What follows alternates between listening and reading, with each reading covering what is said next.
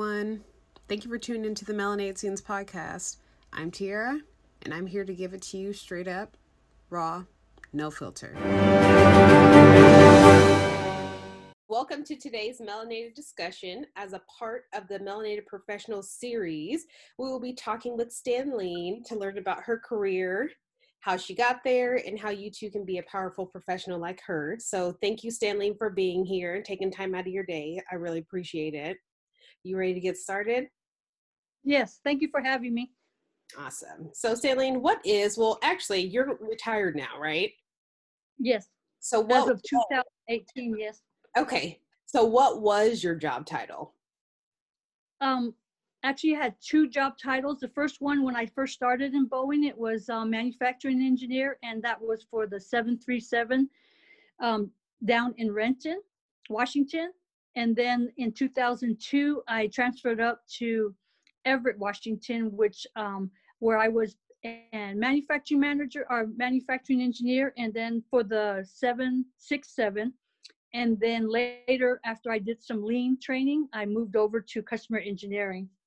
Okay, so in layman's terms, what do those titles mean? Like, what were you doing? So as a manufacturing engineer, you would work directly with the mechanics, and you would do the manufacturing plans. So you would sit out by the airplane or near the airplane, and there's a specific section or maybe systems, like maybe the tubing. So the first time I started working for Boeing, I was doing the tubing for the 757, and also all the tubing that went into the wing, and also all the way back, pedostatic. And then so you would kind of just go out, and if the mechanics had a problem, maybe it was not built per the manufacturing plan, then you would go out there and you would sit down with them and kind of just go over what was going on and then correct it. And then you had your own stamp, and you would just once you change the manufacturing plan, you sign it, then you stamp it, and then it makes its way, I guess, per FAA requirements. And then let's see, what else did I do? I did systems, like all the hydraulic systems, that was included in that. So that was manufacturing.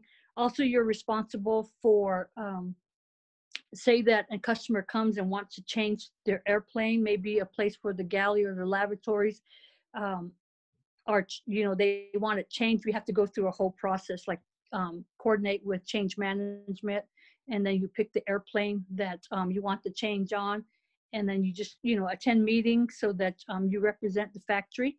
Okay. And then with customer engineering, I like that because it was challenging for me, and it's like at the beginning of the whole, before the airplane even gets built, you meet with customers, you see what the configuration they want, and then you just manage that configuration of their airplane all the way until rollout. And then you kind of actually see the end product from the beginning to the end. Okay, cool. Stanleen, what is the tubing part that you were talking about? What is that, tubing? You said Oh, it's like where all the hydraulic systems, like when the plane lands, if you see the wings, sometimes the wings kind of roll out and then they move up. Well, you need that hydraulic system to kind of make it kind of loop, I guess, through the whole thing, because you have alternators also that are right there on the wing. So it's just all the tubing, I guess the hydraulic, and then for the fuel systems. Okay. Those kind of things all needs to go through from the beginning and then all the way to the sides down into the wings. Okay, cool. So Stanleen, how did you get into this career field? Like, have you always been in this career field? Did you go directly out of college, like in your 20s, or how did that work? Like, how did you get into the career field? So how I got into it was, I've always been kind of fascinated with airplanes. So I went to Northern Arizona University, and I earned my degree, and then got married and moved straight right away to Washington State. And it was at that time that Boeing, and Starbucks and some of those other ones are really big in that area. So it was kind of, I kept trying to apply. I would go to career fairs, different conferences. I think I went to like a ship conference to try to get into the job fair just to try to apply because I knew that I wanted to go to Boeing. But the only time, I end up getting the job because I called back to my university, Northern Arizona University, and called the engineering department and let them know that I was interested in Boeing. Is there anyone at school that has a contact there? So they gave me a fax number, and I went ahead and faxed my resume there. And within a day, I got a call back, and then I got an interview and got hired right on the spot. Nice. So yeah, and so that was like a whole year out of college. So I had to kind of, wait a little bit, but I got right in. And the thing with Boeing was it was not, wasn't sure how I felt about manufacturing engineering because, I wasn't sure where I can go. But I think once you get your foot into the company, I mean, it's really kind of, you can find your way around. And that's how I got the second job, the customer engineering job. I was a manufacturing engineer working on a 767 structures group. And there was an opportunity where Boeing was getting more lean training. So I went into a 1-year internship to learn about lean. And at the end of that, I started doing workshops. And during one of the workshops, customer engineering was in there, so that we can do like just a flow chart from the time the customer decides what they want all the way until rollout, all the customers that are involved to the end. And it was there that I kind of got a little view of what they did. So that really interests me. I started like getting excited and went over there and asked, is there any openings? So they said, actually we do. So I interviewed for the job. And I got it, and I stayed there for 6 years, and I loved it. That's cool. When you say lean, are you referring to Lean Six Sigma? Yes.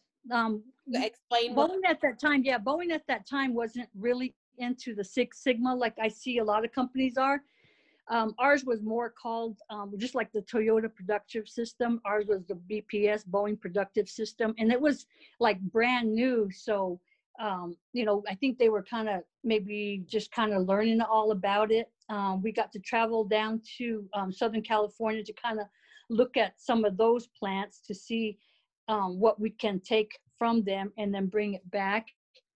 And so, yeah, we did that for a whole year. We did AIWs, accelerated improvement workshops.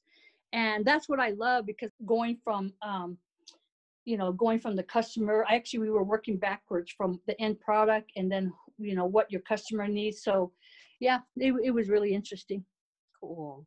So I'm guessing you need a degree for this type of role or career field. Am I right? Or have you run into some people who do not have degrees, but still do? No, all the people that I worked with had degrees. And at Boeing, you can if you're a math major or if you had a math degree, you can get hired as an engineer. I have a physics degree, so I got hired as an engineer there. And and then at Boeing too, you have a lot of opportunities if you want further education. So that's where I earned my MBA was, while I was working, I earned that. And then there was a time in 2003 when I did get laid off. And at that time, I started taking project management classes. And then, so after that, I thought, well, my goal is to get a PMP, Project Management Professional. So I finally accomplished that in 2018. Yeah, 2018. So that to me was such a big accomplishment because, it's not just studying the book. It's like real hands-on experience that you have to bring to kind of pass the exam. So I tried it a couple of times and I had failed because I was more trying to apply the book, and that's not what they wanted. It was over here. They want the hands-on stuff.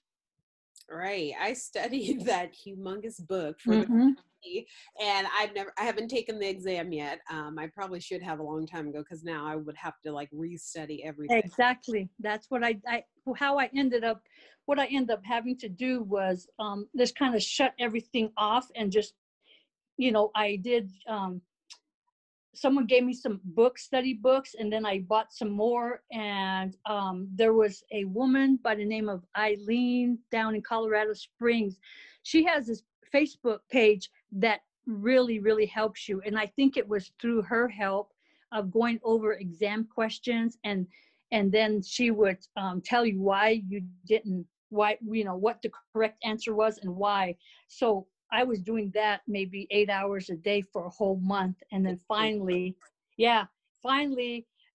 luckily that last week my husband was out of town for a job. So I shut myself in, and then, you know, when he had me take one day off before the exam and said, let's just, you know, let's change things up and not do anything the day before. But it, you know, normally you would think, no, I want to study till the last second. But he said, no, let's try it this way, because we were doing that the last 2 times and it didn't happen. Right. So sure enough, he set me up for a massage, a facial that last day. And I went in there, and I was like, once I saw that thing that says you passed, I didn't care. I broke right down in that, you know, everyone's trying to do their test, and I'm like crying over here because I was so thankful that I passed it. To me, that was such a big accomplishment. So when my certification, my certification came, I went and found the frame, I put it in there, and my husband said, why don't you put it right here, like in the living room? Or I said, no, I'm going to put it behind the door.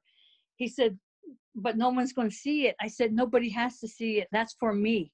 I said, so next time I ever face something that I feel that's impossible, I'm going to look at that, diploma or whatever certification, and I'm going to know, you know, I felt like I couldn't accomplish it, and I did. And I'm sure that, you know, I can do it again.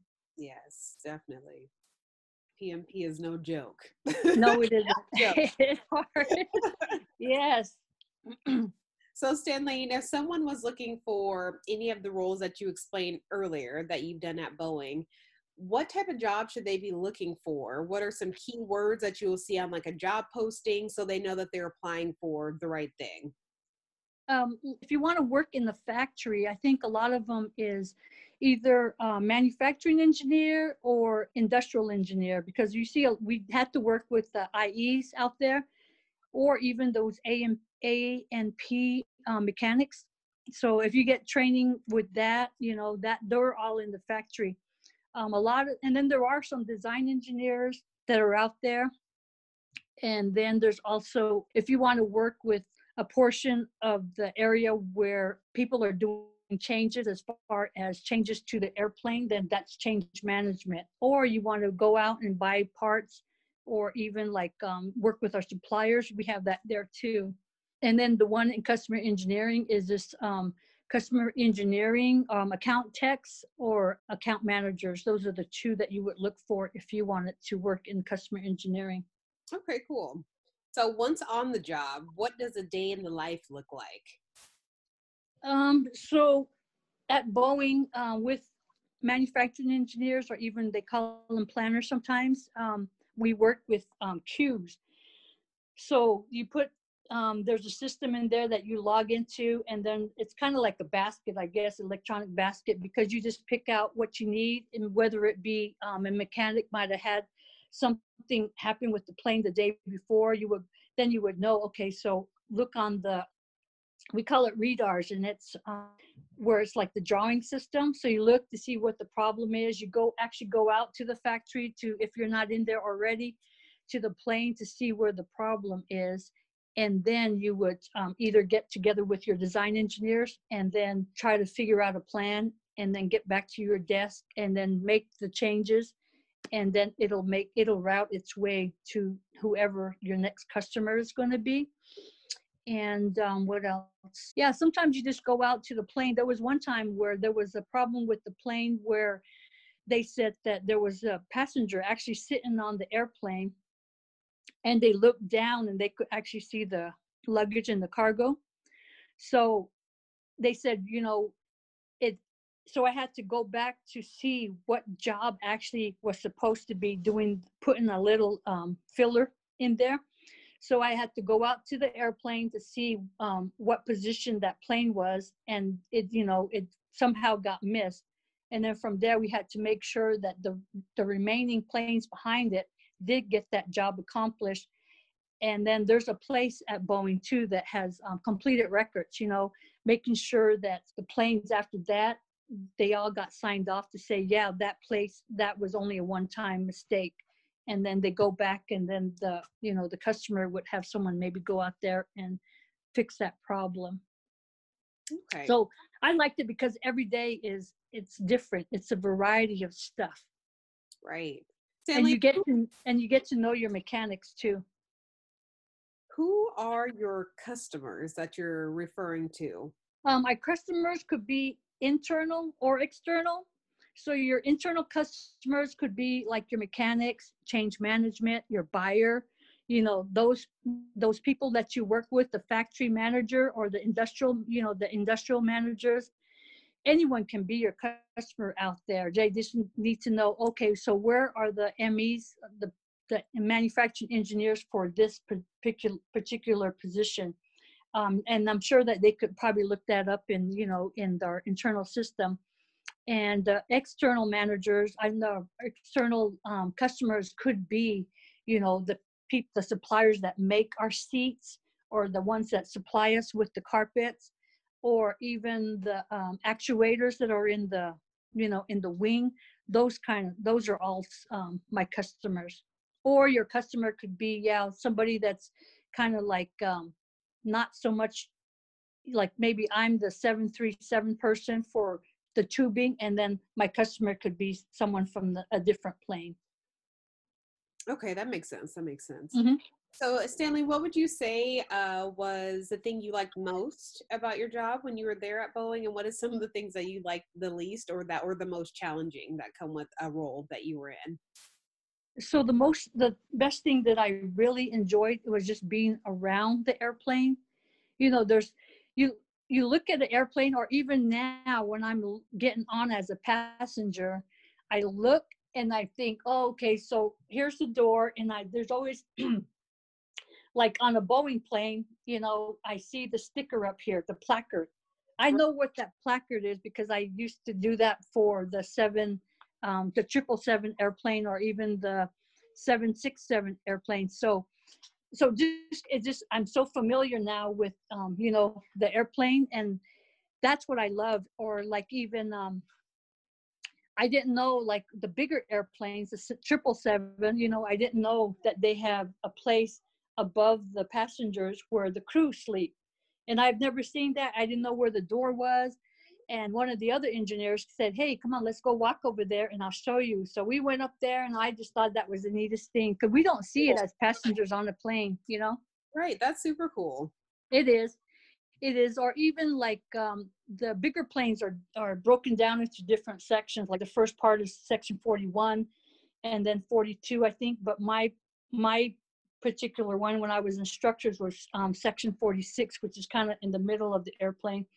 So there I kind of learned more about how the structure is, how thin the skin of an airplane is. It's just so small and are so thin.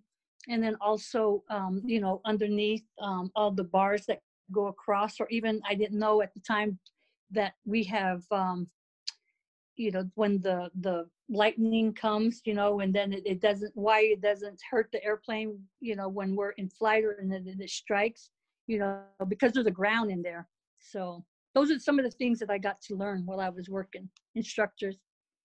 That's cool.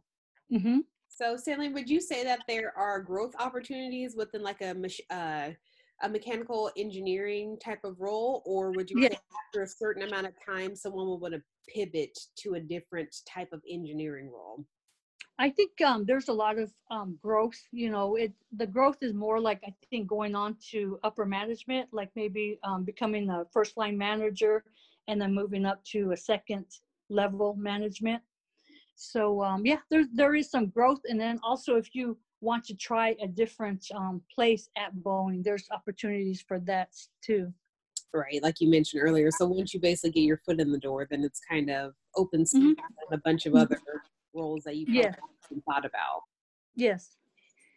Yeah. And one thing I guess didn't answer was some of the things that I didn't like. Oh yeah, yeah. Yeah, I really can't think of anything that I disliked about it because I think if you make the job kind of fun, you know what I mean? Like not so just, you know, focus all the time, but sometimes just be able to, you know, work and then joke around sometimes. Other than that, I can't, I mean, that was, you know, nice, but I cannot think of anything that I did dislike about my job. What would you say was the most challenging thing then about your job? Um, I think it's so much, not so much my job, but I think living on the other side over like in Silverdale area and then coming all the way to Renton for 6 years, that was challenging for me because it, you know, it wears you down and you get to work and you're kind of already tired, you know, and then at the end of the day, you got that 2 hour commute again. So I don't think there was a lot of challenges as far as like your work, maybe say that Boeing comes in with a new system. We had this, I think it was around 2000 that we came in with the PDM and everyone through the whole company had to get trained. So I think sometimes it was challenging because, you know, the training would be a little bit longer than I had anticipated. And you have to, I had to end up staying a little longer, which got me home later. And so those kind of things, just learning maybe a new system. I forgot And to of course, there's always difficult people, you know, that you work with. yes. Yeah. Everywhere. Yes. I forgot to ask you earlier, Stanley, did you go to college like right out of high school and then get your degree in physics and then go to Boeing, or was it like a different route that you took? Yeah, my route was different. In high school, right after high school, my boyfriend at the time joined the army, and then we got married, and we already had a 1 year old daughter, and then we went to Germany for a few years, came back when I was about 24, and then at that time we had two daughters and then one on the way, and he decided he wanted to leave the family. So it was at that time, 24 years old, that I had a newborn and then two older ones. One was, I think, 3, and the other one was probably about 5.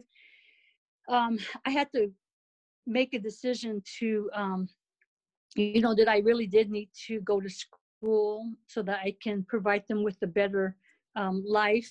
So I'm from Winslow, Arizona, and the nearest college was Northern Arizona University.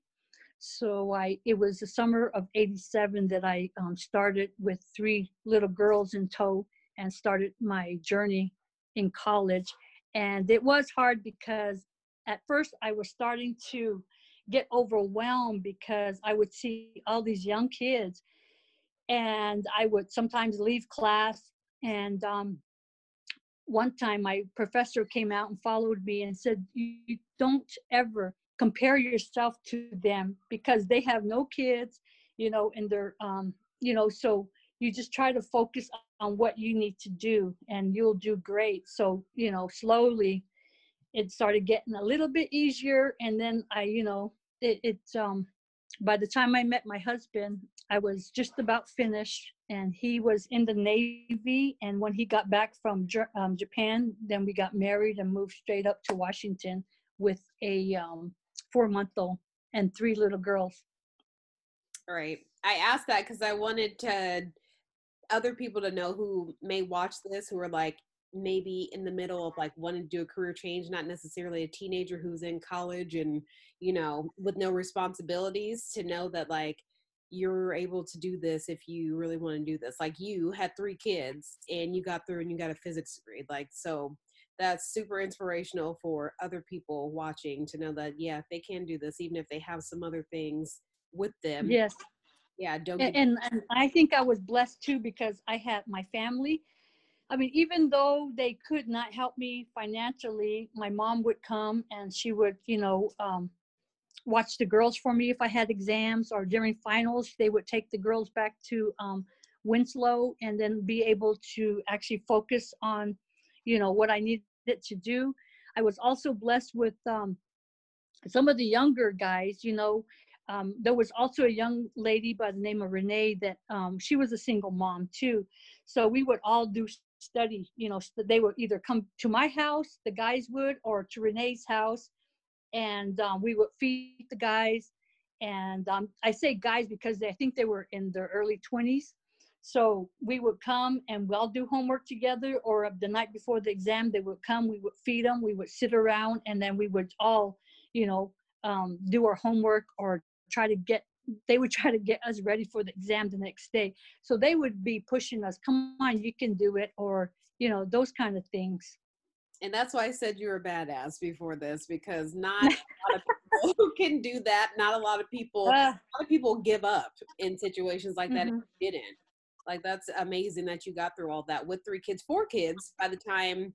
Did you have your degree before Kayla was here? I think she was 4 months old when I graduated. So yeah, she was just a baby.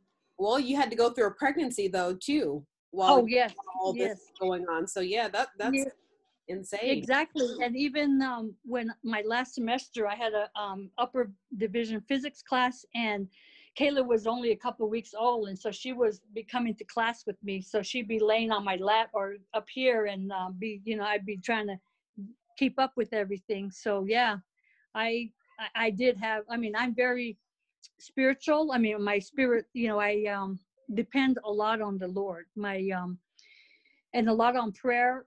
And I think, and I know that's what got me through, was just, sometimes, I would feel like I would only be hanging on by like a string, you know what I mean? Like by the end of the thread. And I'm just like, and then either someone would bless us with some food, or they would call and say, I got some food or some fruit for your kids. If I can come by. And it was always those kind of blessings, to keep me going, saying, hey, I'm looking out for you, and people from the church. Yeah, they were all just there for me. My mom, my dad, my sisters. Amazing. So you're Mm-hmm. watching, no excuses. If you want to do it, you can do it. Stanley, this stuff, it is doable. Yeah. Yeah. And sometimes one of my sisters, she'll say, she started school and she says, Stan, it is so hard, it's this and that. And I'm like, you're talking to the wrong person, because, it right. Can be done. It can be done.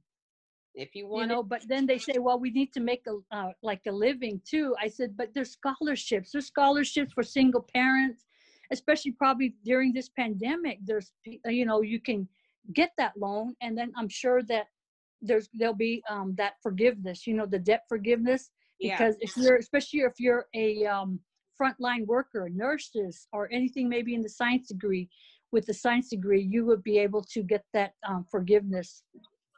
Yes, there are so ways. Take advantage of it. Yes, there are ways. You just have to be resourceful. Mm-hmm. Definitely. So Stanley, I'm curious if you can give us an example of a time where you faced challenges at work, not because you weren't smart enough, so it had nothing to do with your intellect or your ability to do your job, and everything to do with being a woman, or also being a woman of color. And how did you navigate those type of situations? So I think with just being Native American, it's sometimes hard to, voice your opinion or anything. But I married Michael, my husband, and he's very outspoken, and so in a way I kind of started to be a little more outspoken, because sometimes he'll maybe voice and say, well, you're saying this, so I have to stand up and say, no, this is what I meant. So I slowly started bringing that to work. And I know that one incident where, just to kind of give you how an example of how Boeing does their retention, it's like retention 3, retention 2, retention 1. So the ones that are up here, they're the ones that, probably the last ones to get laid off, because they get rid of the retention 3s, and then so the last ones are retention 1. So I've always been a retention 1 throughout my whole career at Boeing. And So when a person came up to me, a guy came up to me one time and said, you know, of course you're retention one, because first of all, you're minority and you're a woman. But I said, no, it's because I work my butt off. You know, I volunteer to do stuff when they ask for volunteers. I'm more of an initiator than, you know, oh, can you do this? No, I got it already, you know. So I kind of disagree. I disagree with you totally that it's because I'm, you know, minority and I'm also a woman. So, and then there was another time, I mean, it wasn't so much about being a minority or a woman. It was just speaking out, which was, I had a lead, and I sent my stuff up to him to be approved, and he came back with, I said, did you approve my stuff? And he said, I did, but I had to make a lot of changes because they weren't correct. I said, well, what was not correct? And he said, well, you know, you're supposed to be doing it this way. I said, hang on.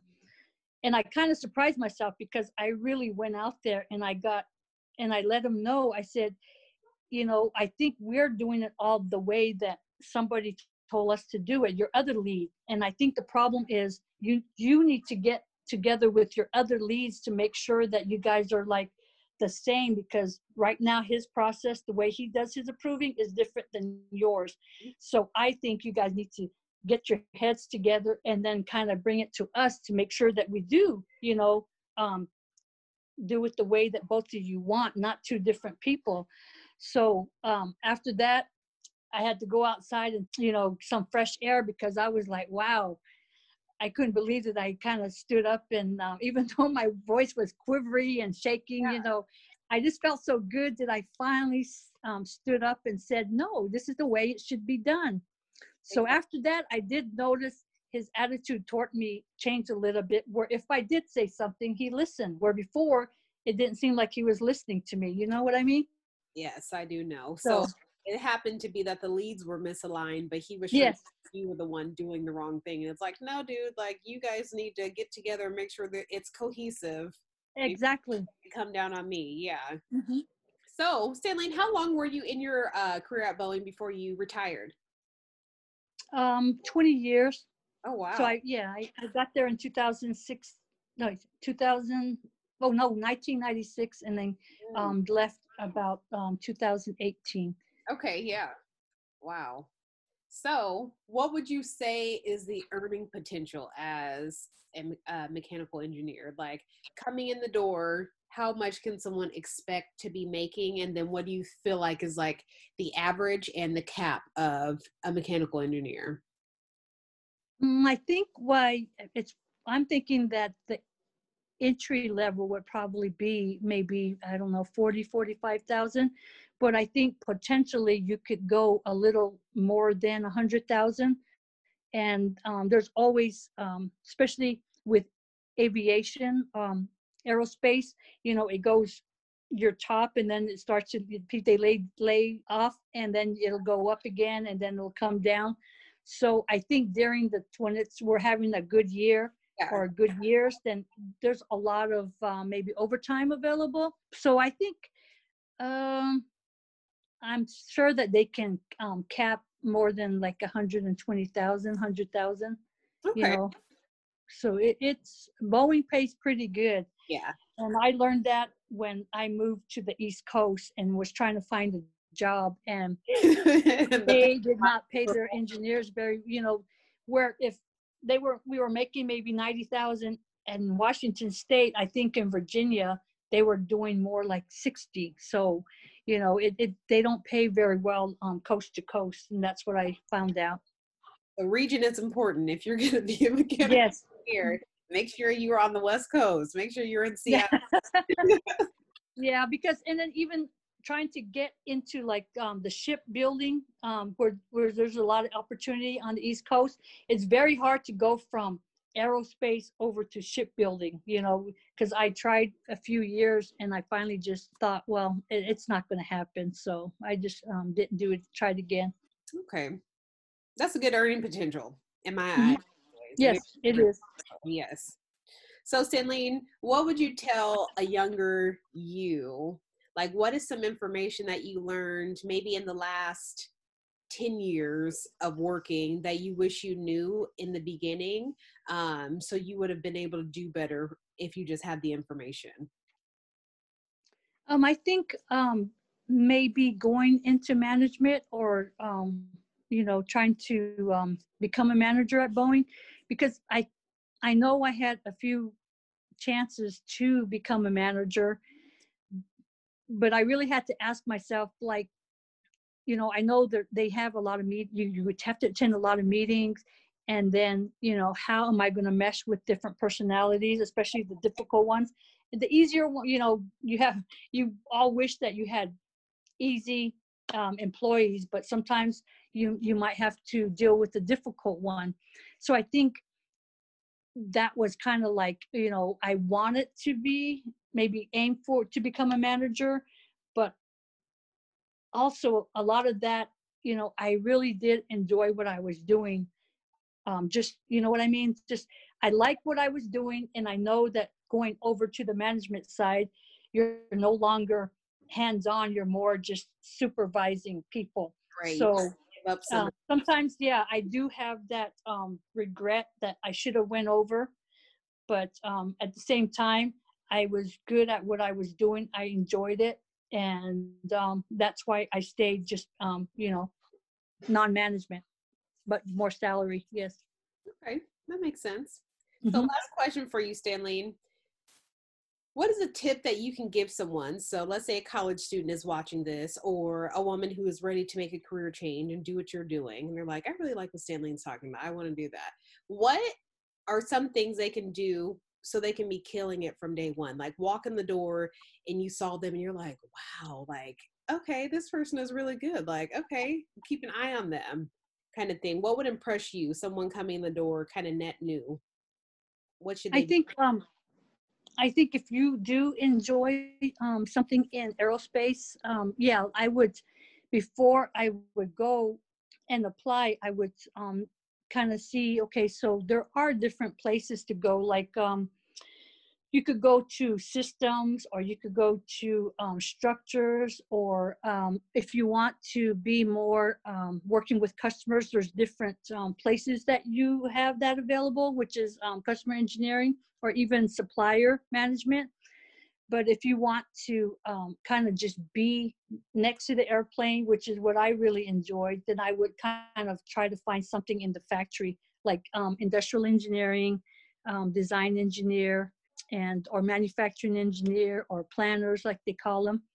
So yeah, I think, or to get out of Boeing, just this is another thing too. When I was going to college, I had an internship over at the Honeywell down in Phoenix. And Boeing is actually a customer of Honeywell, because Honeywell did a lot of their flight systems. And I worked there for probably 4 or 5 summers. And I enjoyed that company too, because as an intern, they do spoil you. They let me have like a car for the whole summer. They gave you a stipend. They gave you like a computer to take home and stuff. So that helped me kind of decide where I wanted to go, because if you kind of learn about some of the instruments in the where the flight controls are. And yeah, so I think as a college student, you kind of just, you do have such a variety of places that you can go. But if you want Boeing, I think you can, if you don't know what you want to do, just get in the company. And then as you get to learn the company, you kind of see, oh, okay, I really do like that area. And that's where I would like to go. Okay. And what I are hope that answers your question. yeah, and what are some skills you think that they should be exhibiting to the leadership that will make them be a person that is like basically almost like a force to be reckoned with within the workplace? What are some skills that the person should have coming in the door? I think just even being an initiator of, if someone needs to get volunteered for something, maybe, yeah, I mean, always look for somewhere to grow, I guess, like to learn, and never stop learning. And what I end up doing too is just take a notebook and just this is how you do this, and then you would do the that kind of helps with a lot of questions going back to that person. Or yeah, I would just keep a notebook and then just try to do your notes in there, and then just never stop learning when you go into the job, and kind of be a good listener. And yeah, I agree. and I think too, another good thing is just being personable, going out to the factory. And a good lesson for me was, I had this dear friend that she was a coworker at first, but became a really good friend. And her style was so different. And what she did was, she would go and she would actually talk about, oh, how's your family doing? What are you going to do this weekend? Where me, I would go in and say, I need this, this, and this from you. And so I saw them kind of push back on me, but with her, they were like giving her all this information. And I took that from her, and then I started changing the way I approach, people, and saying, oh, and then started having more of a conversation before you actually say, this is what I would like from you. Right. Building rapport. Yes. Yeah. Yes. I agree. Awesome. Well, Stanley, you answered all of my questions. How do you feel about the talk? I felt like it went well. It went good. Yes. I did look over some of the stuff before, and I was like, making sure that I, the day-to-day stuff, especially like I'm thinking about, oh, okay, I'm walking in and then I'm doing this. And first thing you go to is your queue system, where you can look at different things. And right. I think 3 good questions anyone should ask themselves before they move into a different career field or choosing their first career field is, what am I good at? What do people tell me I'm good at? And what's holding me back? And I feel like if anybody can answer those 3 questions, then they can definitely jump into whatever I think so. To do. Yes. And Stanley is a great example of someone who is a badass. Once again, I will say over and over and over. And if you really want to do it, you can do it for sure. And Stanley is a prime example of that. So Stanley, thank you so much for getting on here with us and talking about your career at Boeing. And thank you for having me. Yeah. Thank you, Stanley. Hey, you. Thanks for tuning in to the Melanated Scenes podcast. Hope you enjoyed this episode as much as I did. In the meantime, hit that subscribe button, and I'll catch you on the next one.